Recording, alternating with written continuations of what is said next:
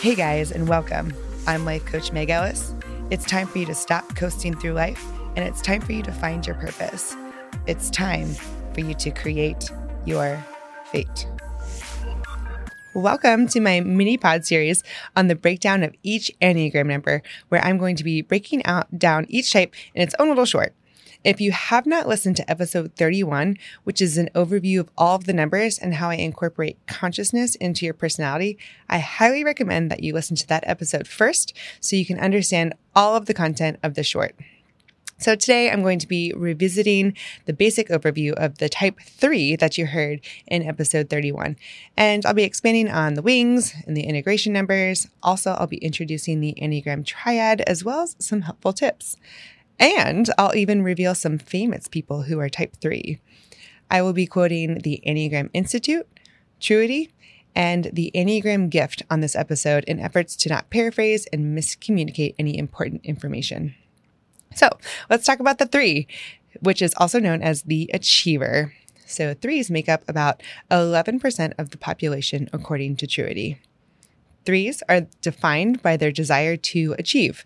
They want to advance in the world and will sacrifice for success, vigorously pursuing tasks and becoming utterly absorbed in the pursuit of attainment. 3s are goal-oriented, and their need to stand out from the crowd means that they are especially focused on goals that bring reward and prestige.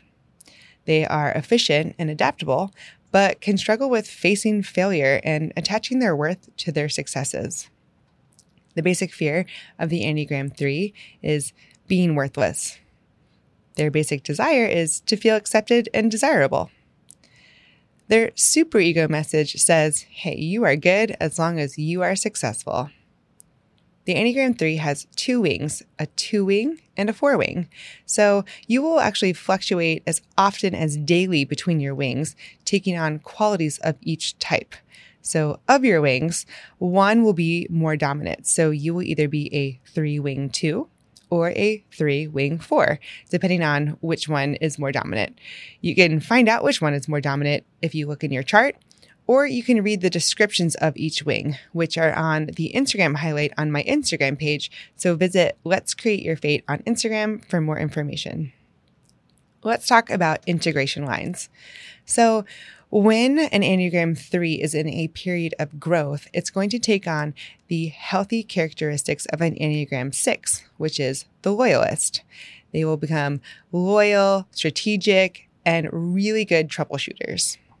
But if in a period of stress, an Enneagram 3 takes on the unhealthy characteristics of an Enneagram 9, which is the peacemaker, they will become stubborn, lethargic, and conflict avoidant. The core weakness of an Enneagram 3 is failure. Okay, so some strengths of the Enneagram 3. They are extremely ambitious. They love success and goal accomplishment. They are supremely efficient and productive. They can be risk takers with novel ideas for solutions, and they are good at adapting and improvising.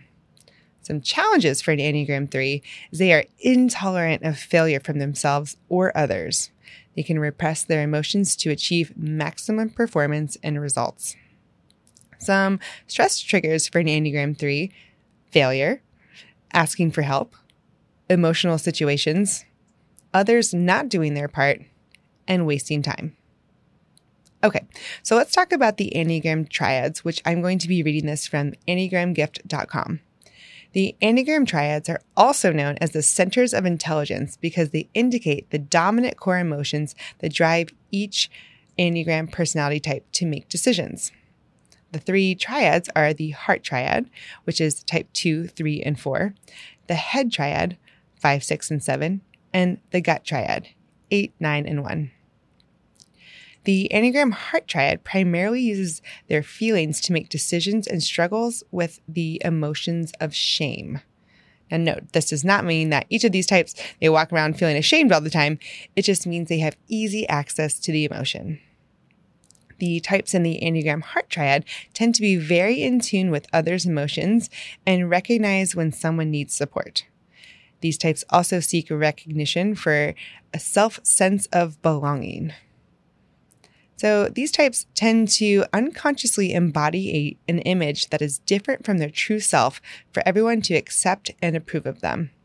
They crave connection and intimacy with others, and if their needs aren't met, they feel a great sense of shame as if they aren't worthy enough.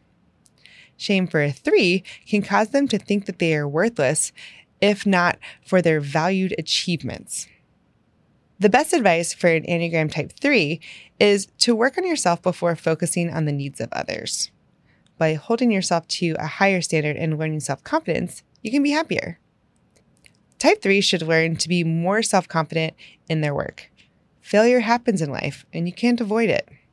The best thing to do is to accept and overcome your failures rather than fight tooth and nail to deny them. You should learn to be more open with others instead of putting up protective walls and expose vulnerability to those who you love. Some growth tips for Type 3s. Slow down. Practice active listening to connect more deeply with other people.